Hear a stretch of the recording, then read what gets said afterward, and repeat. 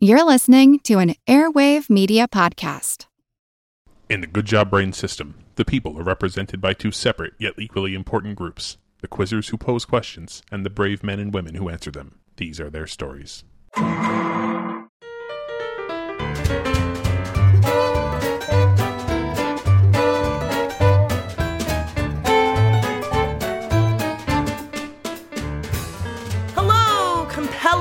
Compassionate community composed of compadres, commuters, and competitors. Welcome to Good Job Brain, your weekly quiz show and offbeat trivia podcast.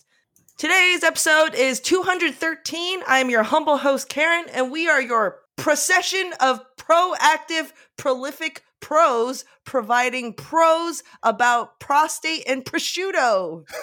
I'm Colin. I'm Dana. And I'm Chris. I would like to pose this question to our listeners. Do you enjoy listening to Good Job Brain? Because if, in fact, you do, and maybe you don't, maybe you're doing this to punish yourself, but if you actually enjoy listening to Good Job Brain and you want to hear more Good Job Brain that is not Good Job Brain, for the first time ever, the entire Good Job Brain cast was a guest. One guest formed out of the bodies of four people on an upcoming, it was super gross, on a podcast you can listen to right now. It is called Escape This Podcast, where the hosts come up with a escape room full of puzzles that we play in podcast form. And we had a blast doing it. It was actually the season finale of this whole story arc, and we got to be the final guest closing out this epic story that was running through, I think, 10 different episodes. It involved Neil Patrick Harris at one point. Involved literally two of the literally Yes. actual Neil Patrick Harris was actually on this show. Involved 2 out of the 3 McElroy brothers. It was really just a whole. There were multiple contestants from Survivor, and then us. We made it out. I think that you, person listening to Good Job Brain, should also check out this episode. You might want to listen to the whole arc. I say start at the beginning and just enjoy it. It's very good. Yeah. And it's put on by Bill and Danny, who are 2 Good Job Brain listeners. They are hardcore trivia people who have been on numerous Australian trivia-related TV shows. So they're our kind of people. Danny is the one who makes the puzzles, and they are so good and so fun. A lot of this stuff we're hearing for the first time, and so we're taking notes, we're drawing maps. It just was so original. We had so much fun. Chris's son got mad at Chris because we recorded past our time because we were having so much fun. Yeah, there's actually 2 things to listen to because it's Escape This Podcast, and then there's it's also Podcast This Escape, the spin-off show that they do where they talk to us about the puzzles that we just did, which is like also, I think, show. worth listening to. Yeah. Oh, and one more thing. They release the puzzles every week or every episode. So that way you could run the puzzles with your friends if you wanted to. Yeah. Yep. So give it a listen. Thank you, Bill and Danny, for inviting us and letting us solve your amazing puzzles. We had so much fun, and hopefully we'll do it again sometime. Yes. Hopefully. Invite us back, please. Yeah. Without further ado, let's jump into our first general trivia segment, Pop Quiz Hot Shot. Here I found my random Trivial Pursuit card. You guys have your barnyard buzzers. Let's answer some questions. Blue Wedge for geography. The cities of Indio and Palm Springs are located in which California valley? Whoa, that was Dana. Death Valley? Incorrect. Oh. Chris. Simi Valley? Incorrect. You guys all heard this name. Probably didn't know it was a valley. Coachella? Coachella. Home of the Really? Coachella Valley Music and Arts Festival. Oh, Pink Wedge. Bam Bam is the son of which Stone Age couple? Colin. Bam Bam is the son of Barney and Betty Rubble. Correct. Yes. I didn't know you spell BAMM BAMM. Oh, 2 4 M's. M's. Yellow Edge. Leaders of 175 nations gathered at the UN in April 2016 to sign the Paris Agreement, a global pact to fight what? Colin. Global warming or emissions, or I don't know how it was worded, but I believe Climate that's what change. it was, right? Climate change these days. That's right. Purple Wedge. Mr. Smee is the bumbling sidekick of which literary villain? Chris. Captain Hook. Captain Hook from Peter Pan. Green Wedge for Science and Nature. What's the common name for the third molars inside a human mouth? Chris. Wisdom teeth. Yes! Oh, a human mouth. Third counting backwards. Gotcha. Third counting backwards. Yeah, that's why I was like, that makes so much sense. All right, last question, Orange Wedge. What is the most followed sport in India? Okay. It is multiple choice. Oh, But okay. I think we can get it, but Chris buzzed in. Go ahead. Cricket. I would Correct, it is guess cricket. cricket as well. Okay, Yeah. all right. That was What were my the other guess, choices too. they gave us? I'm just curious. What did they give The us? other choices were badminton, soccer, or tennis. Oh. No, Cricket is by cricket, far. easy choice there. Soccer yeah. was the Joe Bloggs answer there, yeah. Yeah. Ooh, good job, everybody. All right, guys, today's episode, I want to ask you, back in November 2015, the Collins English Dictionary chose what word to be the word of the year? Ooh. And it's an activity. Oh. Oh. You didn't have to buzz in. Colin, please. Is it binge watch? Or It binge is watch? binge watch. Yep. Binge watch, word of year 2015. That's like 6 years ago, but it seems pretty recent. I don't know. And this is all thanks to streaming services, especially Netflix, releasing all the episodes of a season. Oh, man. At once.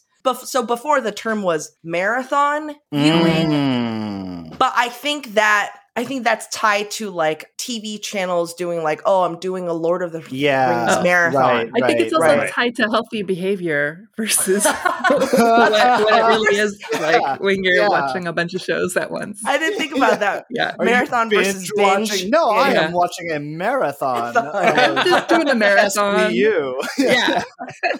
So, of course, one of our favorite pastimes, things we like doing, is watching TVs, watching shows, watching stuff on our screens. So this week, it's a watch party. TV party tonight! TV party tonight! Oh, we got nothing better to do than watch TV and have a couple of brews. Don't want to talk about anything else. We don't want to know. We're dedicated to our favorite shows! Okay, I'll go first. Back in the spring of 2015, just a few years into season 1 of Good Job Brain, we had our 150th episode, and that was an all-quiz bonanza. I know, can you believe it? And I mentioned during this all-quiz bonanza a funny description of a movie that once appeared in a newspaper's TV listing. Let me dial that back a little bit for the kids. Probably know what a newspaper is, but the TV. But if you wanted to watch the movie on the TV, it would be on at a certain time, so you have to go get a physical newspaper. Match it up. You'd have to leave your house and go to buy the newspaper, open it up, and look down the paper, and it would say that such and such a movie was going to be on TV at that time, and then you had to be there to watch it. And When you describe it that way, it sounds insane. Why would anyone bother? it's jumping. It was the through only entertainment that existed then. Exactly. It's jumping through a lot of hoops to watch a cut up ass version of a 5-year-old movie, but we did it. Then of course, inside the newspaper would be a description of because again, how would you know what the movie was about? You'd have to read a small description of the film to see if this was something that you might want to invest your time into. And there was a description of a film in a newspaper's TV listing, and it read, "Transported to a surreal landscape, a young girl kills the first person she meets, then teams up with 3 strangers to kill again." And this was, of course, a description of the movie The Wizard of Oz. Yes. Yeah. And this was a very funny description of the film, written by a comedy writer named Rick Polito, who to this day still does these funny off-kilter descriptions for a newspaper called the Pacific Sun, which is here in the Bay Area. And Like so printed. printed, yes, still it's an alt weekly. It's a printed newspaper, yes. So anyway, with the theme of this episode, I thought it would be fun to do a round 2, Rick Polito's description of the film, and you tell me the film. All right. Some of these, folks, are going to be a little more difficult than last time, so I'm also going to give you the year of the film. In case you need to narrow it down a little bit. Do you think it's because That's like the plot description is harder or the movie is more obscure? Sometimes both. Okay, Of those things. Yes, sometimes the plot description might not have quite enough information, but then additionally, it's also like, some of these movies when they came out in 2003, everybody was talking about them, but 2003 was a long time ago, and maybe we've forgotten some of these sort of like. Don't say that. Yeah, I know. So let's see how you do. Question 1. This is a buzz-in quiz. 2001. A short guy with hairy feet goes camping with his Ren Fair friends in order to complete a jeweler's complicated return policy. Colin. Would that be the Lord of the Rings, the Fellowship of the Ring? Yes, Lord of the Rings, the Fellowship of the Ring. I called on you because I knew I could count on you to deliver both the title and the subtitle of the film.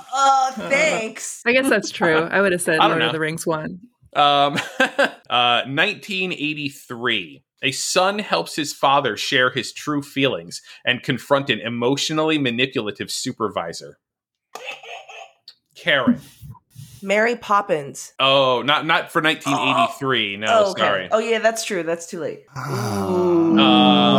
This is Okay, it has a kid. a son helps his father Or a share his son. true feelings and confront an emotionally manipulative supervisor. Oh, my gosh. Oh, my gosh. Colin Felton. 1983. That is Star Wars Return of the Jedi. Exactly. Oh, Thank you so much. Oh my gosh. Great work on that one. All right. That's great. 2007.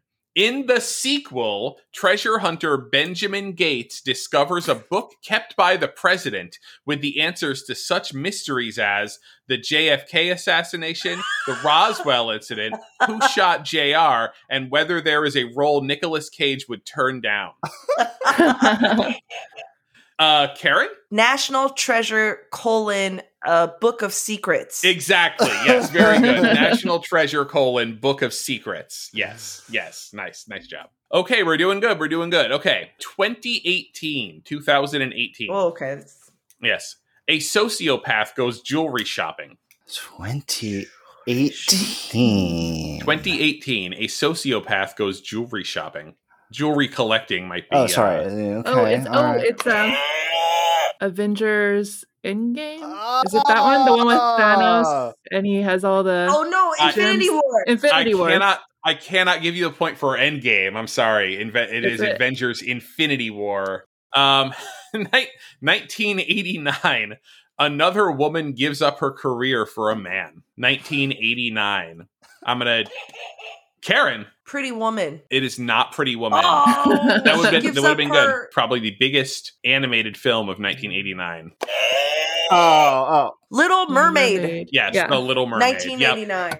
Wait, what was her career? though. She was a singer. That's true. I guess Well, it seemed like an antique She was. collector. She was a singer. That was why she gave up her voice because Okay. her voice was her big talent. Okay, I think I like think of her as like an antique collector. Or, Right. That was her.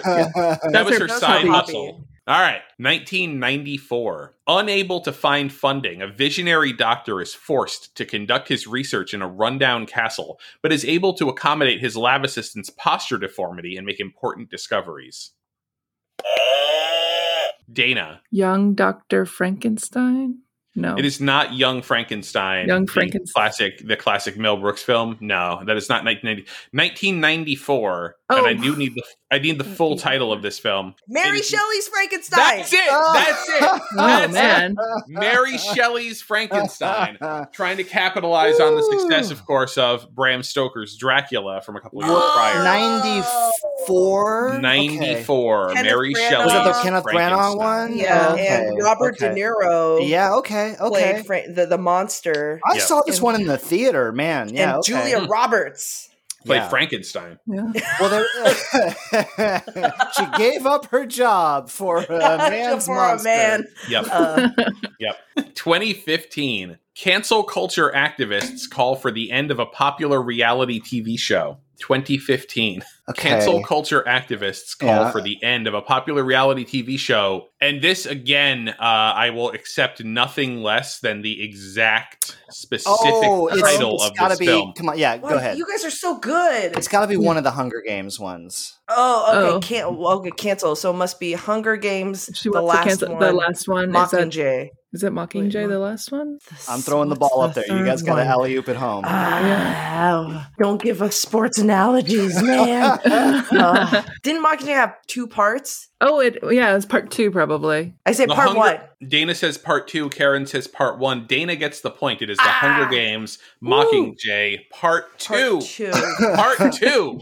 Well I just earned listed a bunch of stuff. I cheated. point for Dana. But give me the point in the grand tally anyway. Back to going back to 1983, a great year for movies. A family embarks on a long and arduous journey, encountering setbacks and delays, only to find their destination closed down when they get there. In this troubling metaphor for your company's retirement plan.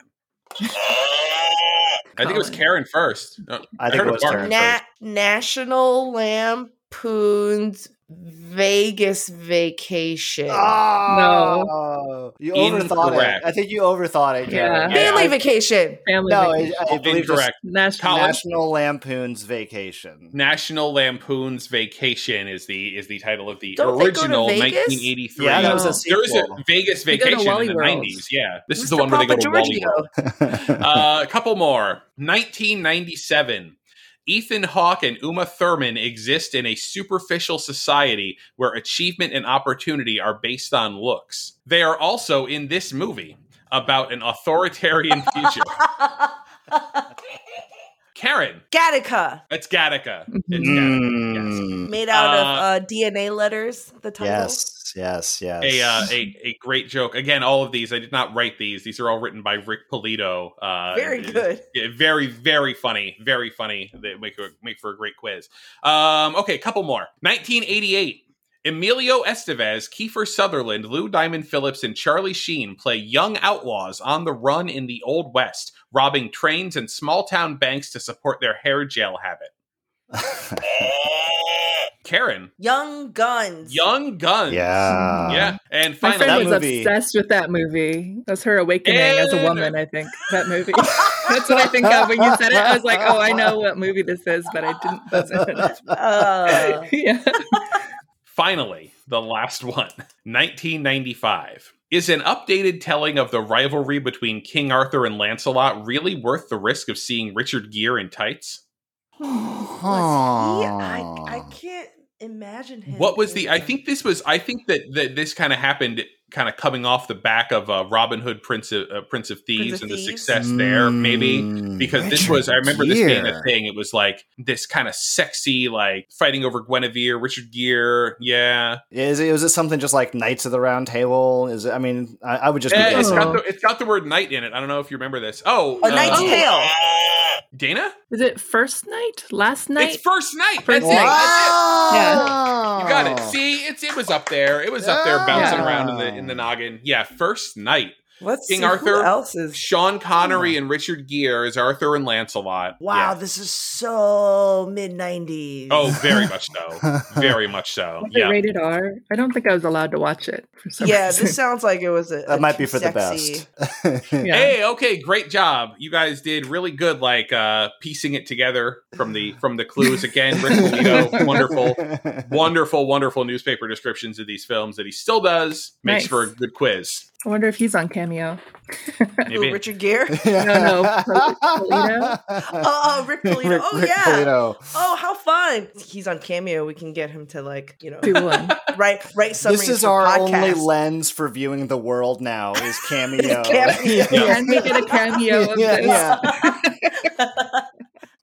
So, released along with this episode, this week. I prepared a mini episode that's going to come out at the same time. As many of you guys know, I was on the first season of The Chase, a game show here that was originally from the UK, and they rebooted earlier in 2021. Game shows are just naturally so interesting. So released with this episode is a special mini bonus episode where I talk to some of the people who've been on game shows and a little bit about their experience, including our Good Job Brain, now 6-time American Crossword Tournament winner, Tyler Hinman. Yeah. He was on Fox's Superhuman. And then we also have Good Job Brain listener Amy, who was on a bunch of stuff. But most importantly, she was on Supermarket Sweep. Yes.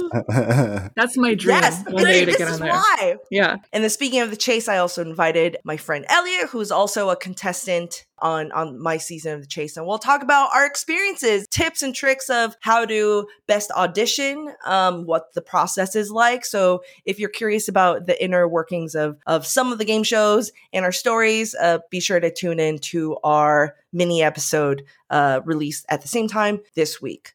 And with that said, I actually have a game show challenge for everybody. Rapid fire. Here we go. All about game shows. We ready? Mhm. Yeah. Oh, No. I'll splice in some music, like some heart. You know, they always have like the heartbeat music. It makes you kind of nervous. Here we go. Question number 1. A Time for Tony is another name for which game show's iconic theme song? A Time for Tony. Colin. Jeopardy. Correct. Oh, okay. Oh, right. What reality competition first debuted in Sweden under the name Expedition Robinson? Oh, Chris. Is it Survivor? Correct. Survivor. Mm. Where in the World is Carmen Sandiego was a children's geography game show inspired by what? Dana. a video game. Correct. Before Drew Carey, who was the host of The Price is Right? Oh. Yeah. Chris. Bob Barker. Correct. How many briefcases are there in Deal or No Deal? Ooh. Chris. 50. Incorrect. Dana. 36. You're close. It is 26. What physical game show is named after a surfing term for falling? Chris. Wipeout. Correct. How many people are surveyed for responses on Family Feud? Dana. 100. Correct. The popular saying "no whammy" comes from which game show? Colin. Press your luck. Correct. Pat Sajak is the host of what game show since 1981? Chris. Wheel of Fortune. Correct. What has been the highest value version of the pyramid? Ooh. Colin. $1 million pyramid. Incorrect. Chris. $100,000. Correct. 100,000 is the highest off. value. What game show would you give a bonus for grinding your coffee? Oh. Everybody. Supermarket Sweep. So biased. We're like, we love that show. Golden Medley is the main bonus round of what game show? Chris. Name that tune. Correct. Newsman Anderson Cooper once hosted what sneaky game show?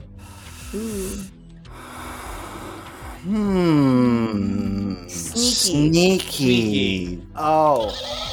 Colin. The Mole. The Mole. Uh-huh. Correct. The Mole. Fantastic game show. Very, I remember that one.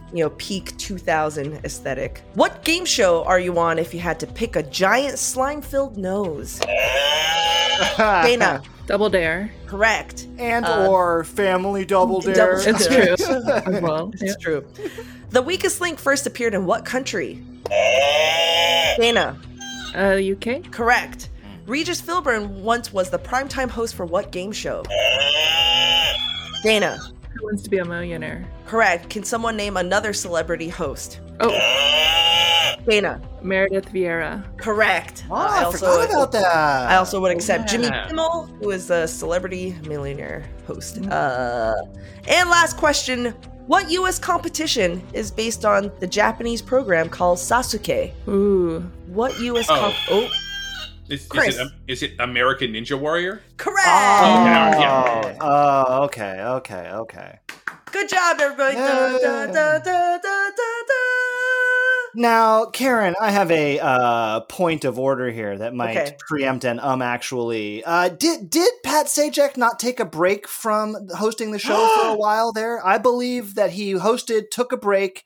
They had a series of other hosts, and then Pat Sajak came back to the show with some great fanfare. Oh, interesting. Let's look it up. She didn't say continuously, but I think it was implied. I remember, like, at one point, like, Rolf Benersky was the host of Wheel of Fortune, I feel like. Oh, okay. Sajak hosted the daytime series until 1989 when he left to host a late night talk show for CBS. That's what it was. Mm-hmm. That's right. He wanted, he had bigger ambitions maybe, or. Good job, everybody. One thing I will share with you guys, the one thing that blew my mind. I mean, there are a lot of things that blew my mind being on a TV game show on primetime TV. But the one thing that really blew my mind, there was a auditor on taping day. Yeah. And his job, we even got a little special talk, and his job was essentially to monitor that the game is fair. Yeah. Which is a nice way of saying, like, don't cheat. We're watching you. No shenanigans. But also that they're an independent person and they're going to make sure that the show does not cheat you either. Mm-hmm. Yeah. Yes, exactly. Yeah. So like that quiz show.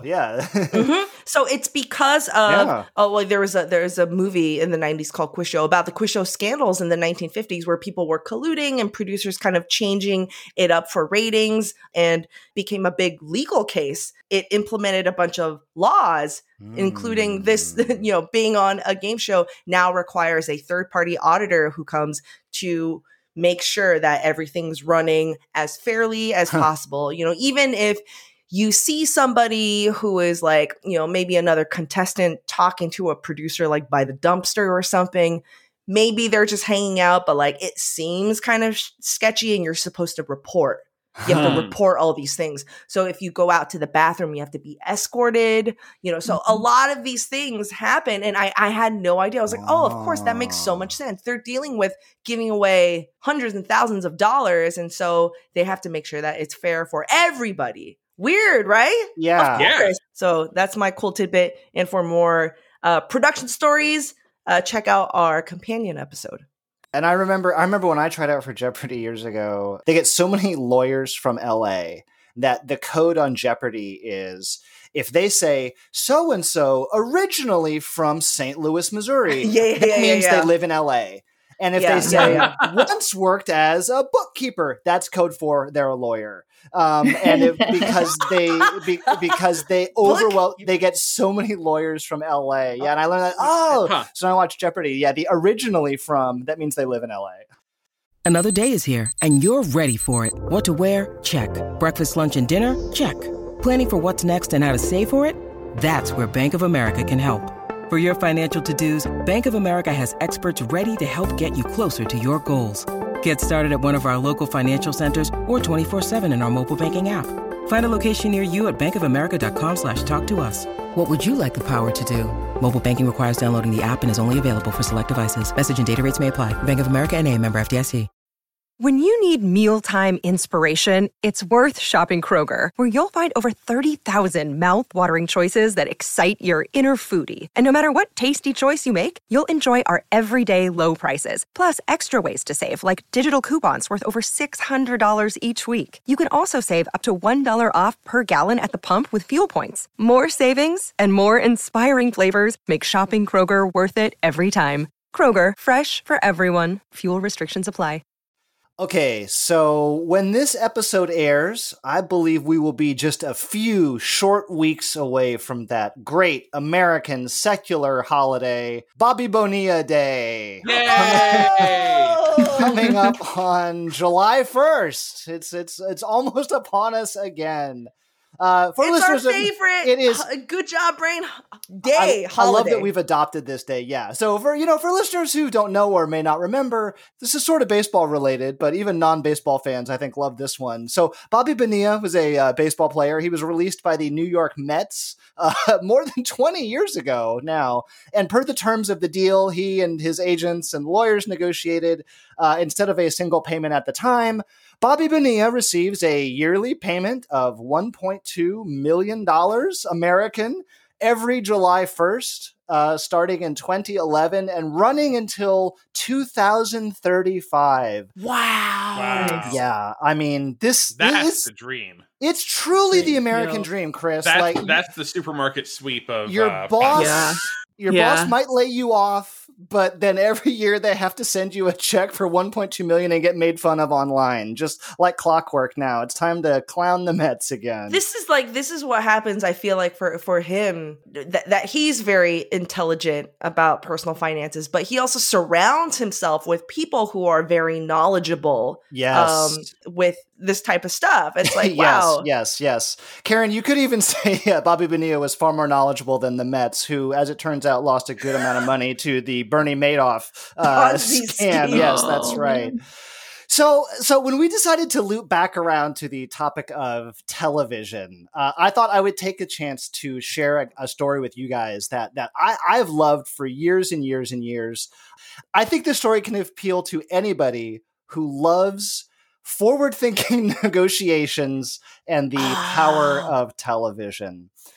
Okay, so I can't believe I'm asking this as an intro to an ostensibly educational segment here, but have you guys seen the movie Semi-Pro with Will Ferrell? Oh yeah, and Andre 3000 from Outkast. That's correct. Yes, Andre 3000 from Outkast is in it as well. Right. So here, I will share the description with you. So per IMDb, Jackie Moon, the owner, coach, player of the American Basketball Association's Flint, Michigan Tropics, rallies his teammates to make their NBA dreams come true.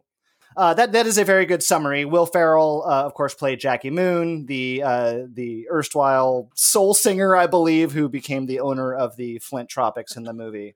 Now, the movie has, the usual layers of Will Ferrell silliness, and it was by no means based on a true story. But at its core, it did revolve around some very real events that were occurring in not just a fascinating time in NBA basketball pro history, but the evolution of pro sports as a modern business in the TV era. I have a story for you guys. This has been called the greatest deal in sports history. All right. Wait, greater than Bobby Bonilla. Greater than Bobby Bonilla, Karen. Wow. Greater than Bobby Bonilla. All right. So let's flash back here, shall we, to the mid-late 1960s. Now, the NBA was still in a lot of ways a rising sports league. Wow, I mean, it had been around weird for to imagine. Yeah, it is hard to imagine today, especially when NBA stars, arguably some of the most famous athletes in the world, maybe behind, some pro soccer players.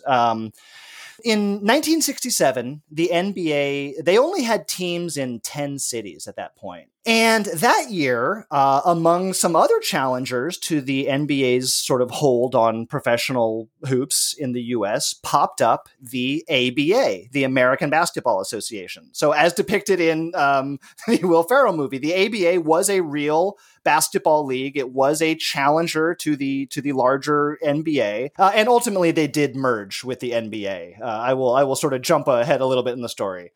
This period, like the mid to late 60s, had just seen a lot of kind of turbulence in pro sports, right? The AFL and NFL had just merged in pro football. The idea was, among the founders of the ABA, let's start a league that will eventually force the NBA to buy us out.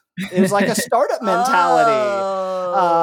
They advertised to potential investors that they could basically get a new ABA franchise for half of what it cost to get an NBA franchise, because we were a little more, kind of smaller, seat of the pants operations. Oh. And their goal was, let's go in cities that the NBA doesn't serve, largely, smaller cities. We're going to be more fun. We're going to be kind of scrappier. But ultimately, really the goal was to get bought out, okay? To be enough of a competition. That's right. They had sort of seen the model within pro football. They're like, they don't want to become big. That's right. If we get big enough, it's very startup mentality, today. If you're starting your software company, you might want to get bought by Google or Microsoft or somebody like that.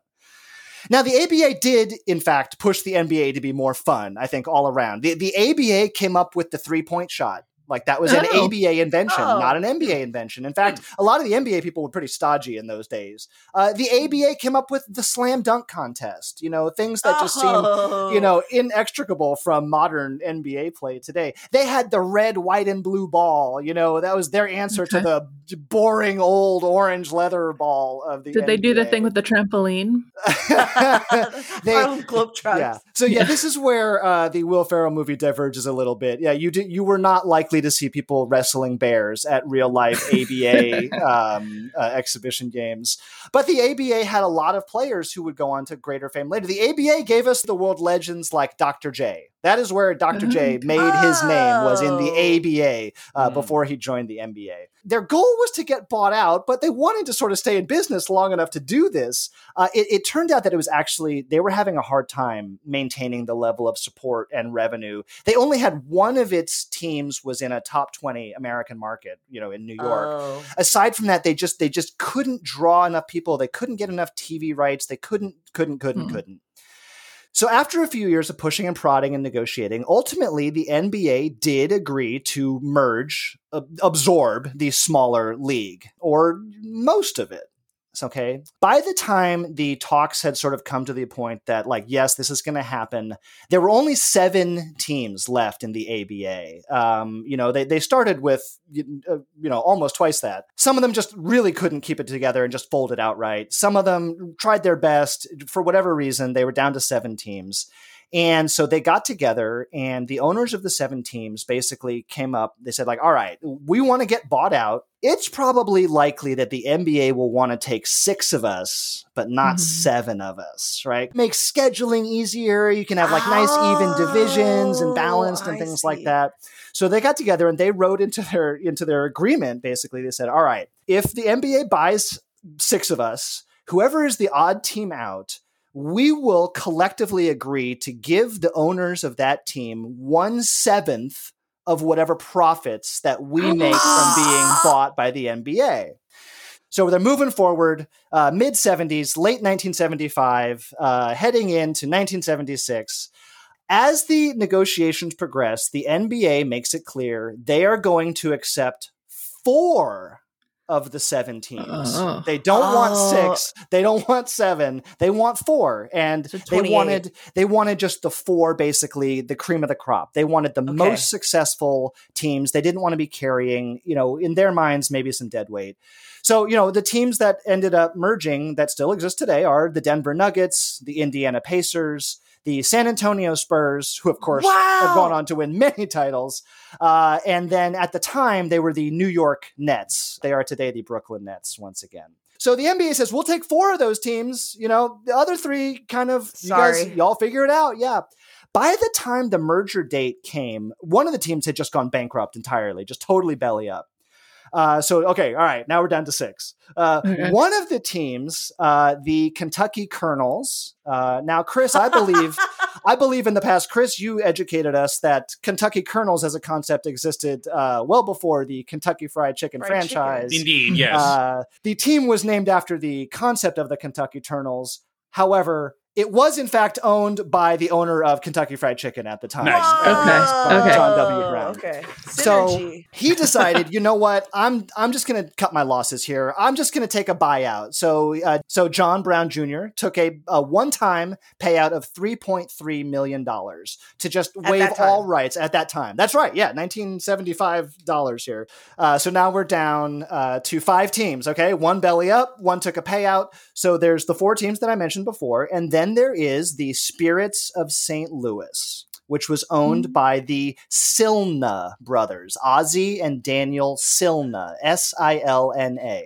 Upon hearing that the NBA only wanted to take 4 teams, and specifically those 4 teams I mentioned, they were pretty mad. They're like, wait, no, we wanted to be in the NBA. And they really did. They really wanted to join the NBA and run an NBA franchise. So rather than take a one-time payout, they said, hey, wait a minute. We worked in this deal, remember, that the teams that don't make it to the NBA get a 1/7 share from the other remaining teams. Mm-hmm. So This is what, in fact, Ozzy and Daniel Silna did, is they said to the NBA, great, we will waive our claim to the team. We want 4/7 of a share of NBA team rights.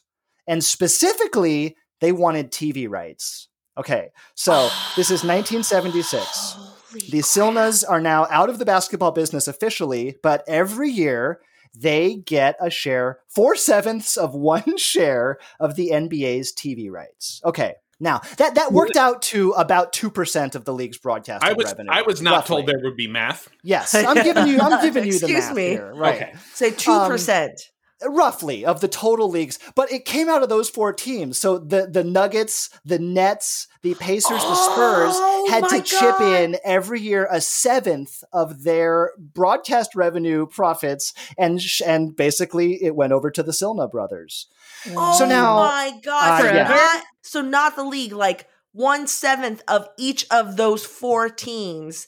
They have to square correct. away That's to right. give it to. That's right. Oh my That's God. right. And they're good teams. Those were good teams. And now, again, the way that league TV rights work is they pool money. Okay. And this is true for a lot of pro sports. So, the Yankees TV money, kind of floats the boat of some of the poorer performing teams in baseball. And the same is true in the NBA. So now, yeah, it sounds like a great deal already. Just at that, like you're getting 4/7 of a share for opening the mailbox every, and getting cashing a check.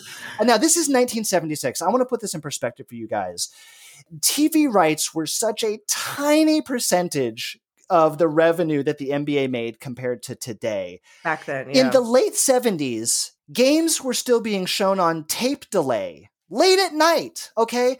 NBA Finals games. In 1981, the title-clinching game was shown at 11:30 at night on tape delay after the local news.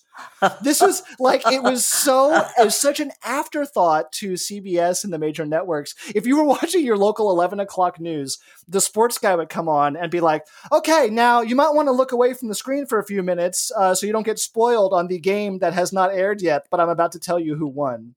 Wow. That's how small potatoes the NBA TV rights were. Yeah. So now through the 1980s, thanks to players like Magic Johnson and Larry Bird and Michael Jordan, TV rights started to get bigger and bigger and bigger and bigger. Through the 80s, it looks like through the 80s total, okay, collectively the 80s, the Silnas collected $8 million.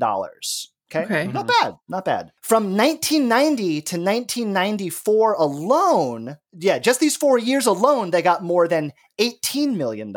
Oh my God. Because every few years, the NBA renegotiates their TV contracts with TV networks, ESPN and ABC and whatnot.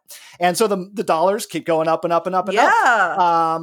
By the years 1998 to 2002, that 4 years netted them $50 million, the Silnas. Again, for just having once owned a team. Wow. Yes, for having they don't once have to owned a team. pay any players. Yep. That's right. There's Yeah. no insurance costs. There's no liabilities for these guys. They don't have to put the money in. When does this end? Yeah, well, that's a great question, Karen. So now, as the NBA is making more and more and more money, and the teams, those four teams in particular, are like, look, this sucks. We hate this. They tried on multiple times to basically buy the Silnas out. Say, look, guys, what will it cost to just sever our arrangement?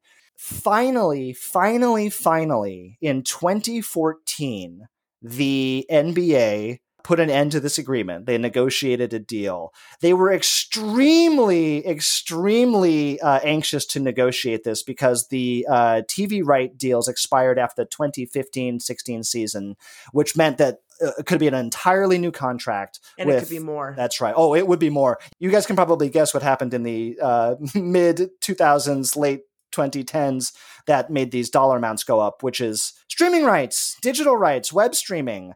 At this point, by 2014, from 1976 to 2014, the Silnas had collected about $300 million from the league in TV rights. The NBA That's so came many to them, Bobby Bonillas together. So that is, you could buy a lot of Bobby Bonilla Day contracts. Wow. With that. Yeah. Mm-hmm. So the NBA came to the Silna brothers in 2014 and said, "We would like to give you $500 million to walk away from this contract. And the Silna brothers said, yes, we will take your $500 million and we will walk away. So yeah, all told, the Silnas recouped here over $750 million over the years for the truly passive income of once owning the St. Louis Spirits. Because at some point, it's like you have to figure the NBA is going to get sick of paying them, and they're going to just stop paying, and then it's going to be like, "Hey, sue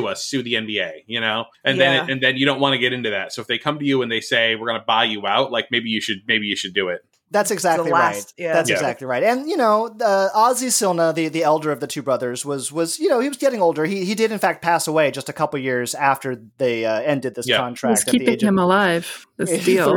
That's right. Right.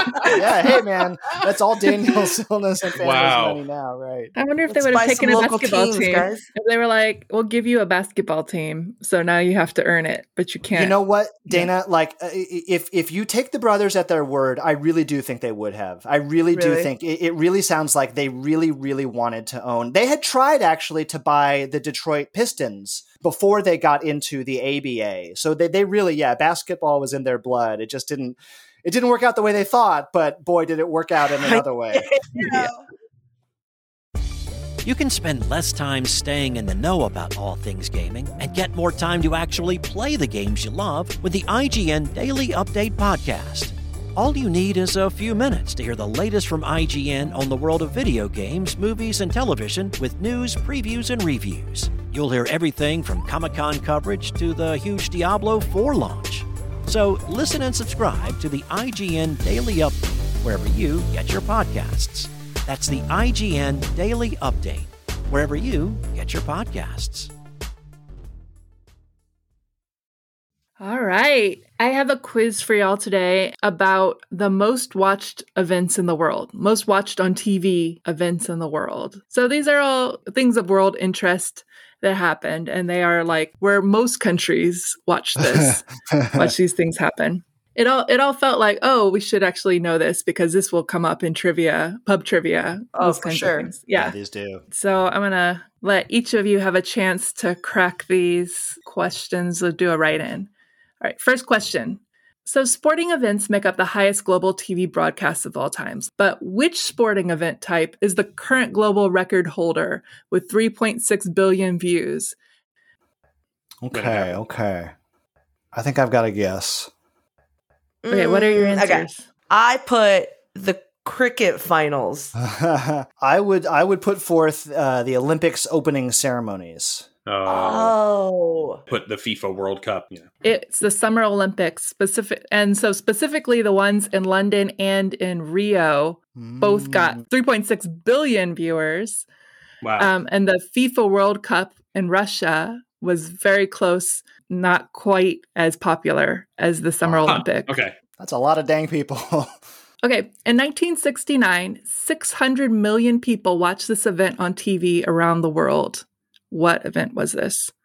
1969. Okay, I have a guess. I have a guess. Let's hear it. I put the Beatles on Ed Sullivan. I put the moon landing. Oh. What else? I immediately liked Chris's answer better, but I wrote Super Bowl one. It was the moon landing. Oh, yes. My gosh. Yeah. Okay. In September of 1997, 2 billion people worldwide tuned into which non-sporting event? 2 billion people tuned in to watch this in September of 1997. Oh. 2 billion people watched this in September of 1997, and it is a non-sporting event? Yes. Okay. All right. I have my guess. I have a guess, too. I wrote Princess Diana's funeral. I also wrote Princess Diana's funeral. Yes, it was Princess Diana's funeral. And her 1981 wedding to Prince Charles was watched by 1 billion people. Wow, that's...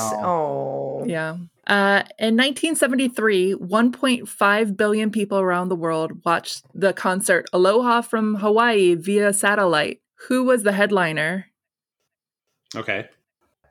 I put Elvis Presley. I too put Elvis Presley. I put Elvis P, which I'm hoping I need the will be complete name, accepted. Chris. I'm sorry. No, Mockingjay Part 2. The Fellowship of Presley. Yeah, I looked it up and I was like, well, how many TVs were in the world, or how many people lived in the world? So in 1973, there were 4 billion people in the world, and 1.5 billion of them watched this concert. Watched this. I think that when they do these kind of huge numbery kind of things, though, it's like there's people all over the world where 8,000 people will all get together and around one TV. So you know what I mean? Like when they calculate it, yeah. So the number could be higher, but this was his the soundtrack from this concert was his last big seller of an album. This was kind of near the end of his career.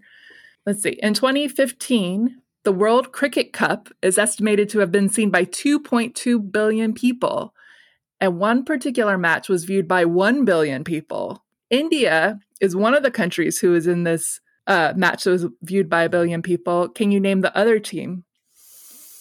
I had to change this question because of the Trivial Pursuit one before about... you had to rewrite it? Yeah, about cricket. I was going to say name one country, but... Okay. I have a guess. My guess is UK. Oh, see, I had it down to 50-50, and I went with Pakistan. Pakistan. Yeah, I'm gonna go with the UK just because. Yeah, why not? Stick it up to the man. It's Pakistan. Okay. Yeah. Okay. Between 1974 and 1980, Muhammad Ali fought in a series of high-profile boxing matches that were routinely viewed by 1 to 2 billion people around the world. What was the name of his first 1 billion viewer match, and who was he fighting? What was the name of the match? They all had names because they promoted the heck out of them. That's why billions of people watched them. I feel like it's 50-50 on the match for me. Me too. Yeah. Okay, which one came first? Yeah, exactly. I put Thrilla in Manila and George Foreman. Okay. I put the only two that I could remember, which were Rumble in the Jungle. I think that was one, and Frasier. I think we're gonna have the variety pack here. I hope I Rumble, have the Jungle, correct Foreman? combination. I put Rumble in the Jungle with George Foreman. Oh yes, Rumble in the Jungle with George Foreman. All right, yeah, that one. And then the very next year was the Thrilla in Manila. 2 more questions. In January of 2009, which U.S.-related event was viewed by 1 billion people around the world? I got this one, Dana. 100%. Okay. That's how confident I am. I mean, I don't know about 100%, but I wrote something down. 2000. Okay. My guess is election. That wasn't even an election year.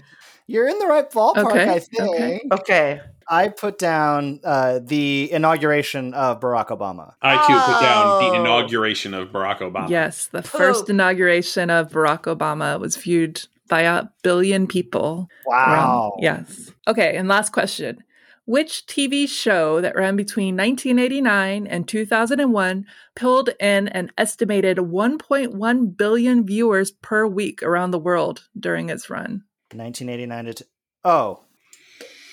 How? Isn't it bananas? That is really crazy. How? I feel pretty confident in my answer. I have a blank. I don't have a guess. Colin, you seem sure. I feel confident. I'm not 100%. I'll say 99. I'm going to guess Seinfeld. It is Baywatch. Oh! It's Baywatch. Wow. David Hasselhoff, superstar. Amazing. Everybody in the world wants to watch people run around in their bathing suits. That's Baywatch.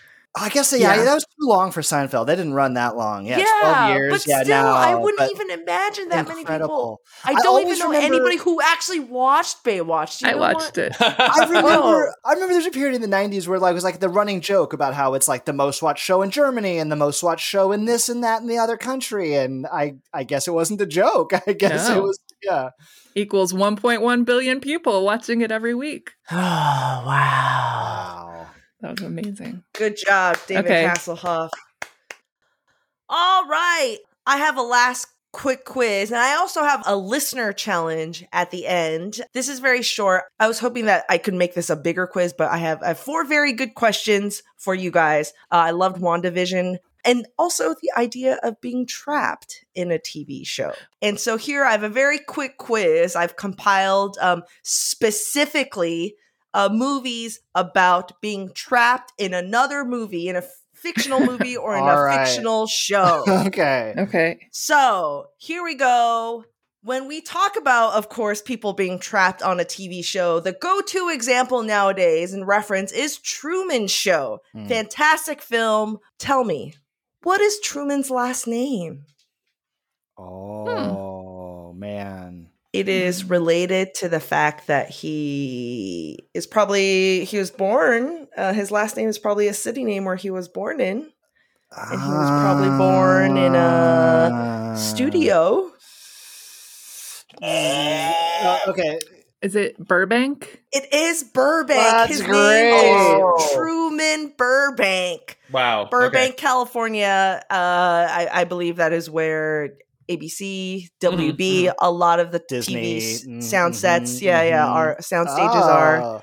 Truman Burbank. Did you pull that out of the punch bowl, Dana, or did you just reason that out? I reasoned it out. It was like, Awesome. I was going to say Los Angeles, and I was like, no, I think it specifically. Yep. Nice. Good job. All right. Musician Fiona Apple covered the Beatles song Across the Universe. The song and the music video did very, very, very well. And this song was released as part of what movie's soundtrack? I'll tell you some of the people in this movie. Yeah. Jeff Daniels, William H. Macy, and the main stars are Reese Witherspoon and Tobey Maguire. What movie about trapped in a TV show is this? Oh, it's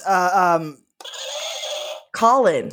Is it Welcome to Pleasantville? It is Pleasantville. Pleasantville. Oh, okay, Also, okay.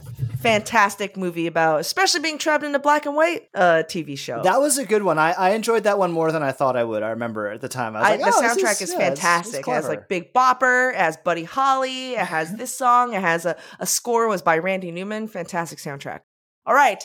Little kid Danny is trapped in a movie whose main character's name is Jack Slater, and he works for the LAPD. What movie is this about being trapped in a fictional universe? Colin. Is this The Last Action Hero? Correct. Is Last Action Hero, okay. Starring Arnold Schwarzenegger as Jack Slater. Yeah. I believe the movie he's trapped in is Jack Slater 5 or 6. Apparently, obviously a spoof on Arnold himself and on tropes about being an action hero. Yeah. And had the always great Charles Dance in it as the villain. Yes! Tywin Lannister. Tywin Lannister was the villain. Very good. Okay, and lastly, this is one of my favorite movies. In what movie comedy was John Ritter trapped in a demonic cable TV world featuring spoofs like Beverly Hills 90266, Murder She Likes, Dwayne's Underworld, and Driving Over Miss Daisy? Yeah. Chris. Stay tuned. Stay tuned. Yes. Saw that in the batteries theaters. not Haven't seen included. it That's since. different. Yes. I love it. Eugene Levy's in it. I should rewatch this. There are other fantastic list of spoofs. Man, Three Men and Rosemary's Baby, Autopsies of the Rich and Famous. But I really like Murder She Likes. This is a movie that basically just came out of a writer's room, just spitballing show titles. That, Yeah, that's right. Yeah. And speaking of action movies, guys, I have a listener challenge here. And what I'm going to do before we end the show, I'm going to play clips of 5 songs. 5 songs. There's a reason why they're together. They have a theme that they all share. If you know the answer, tweet at us, share on our Facebook what you think the answer is. Maybe give us an image or a meme or something. So yeah, I'm not going to give too many more clues, but here we go. Here are the songs.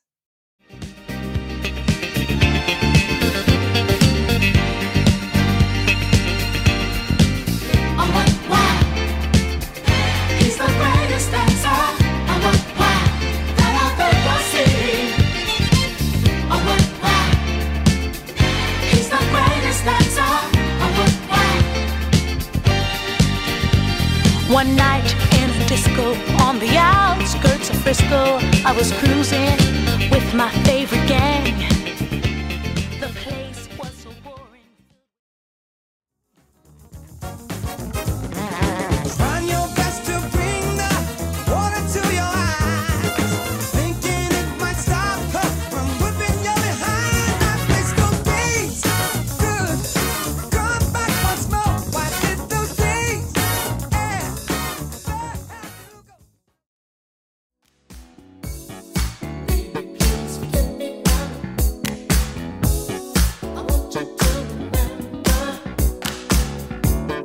Those were good times we had, sharing the joy that we thought would last. It brings us love and affection. The beat goes on, just like my love everlasting. The beat goes on, still moving strong. On and on. Do you ever wonder? The beauty of it all is when the sun comes shining through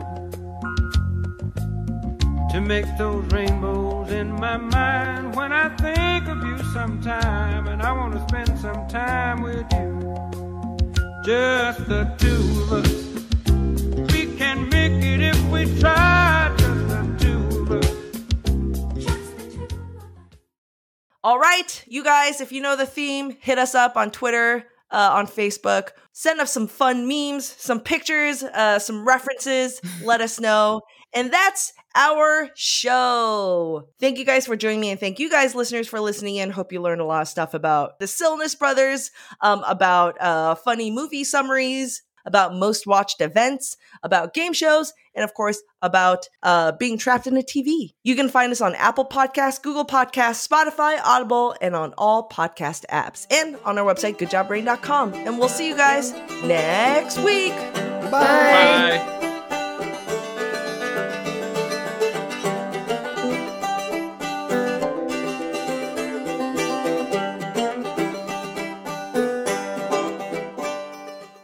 Hi, I'm Neil. And I'm Ken. And we are from the Triviality Podcast, a pub trivia-style game show where a lack of seriousness meets a little bit of knowledge. Join us each week for an hour-long game of general knowledge trivia featuring special guests from around the world, plus tons of extra themed episodes.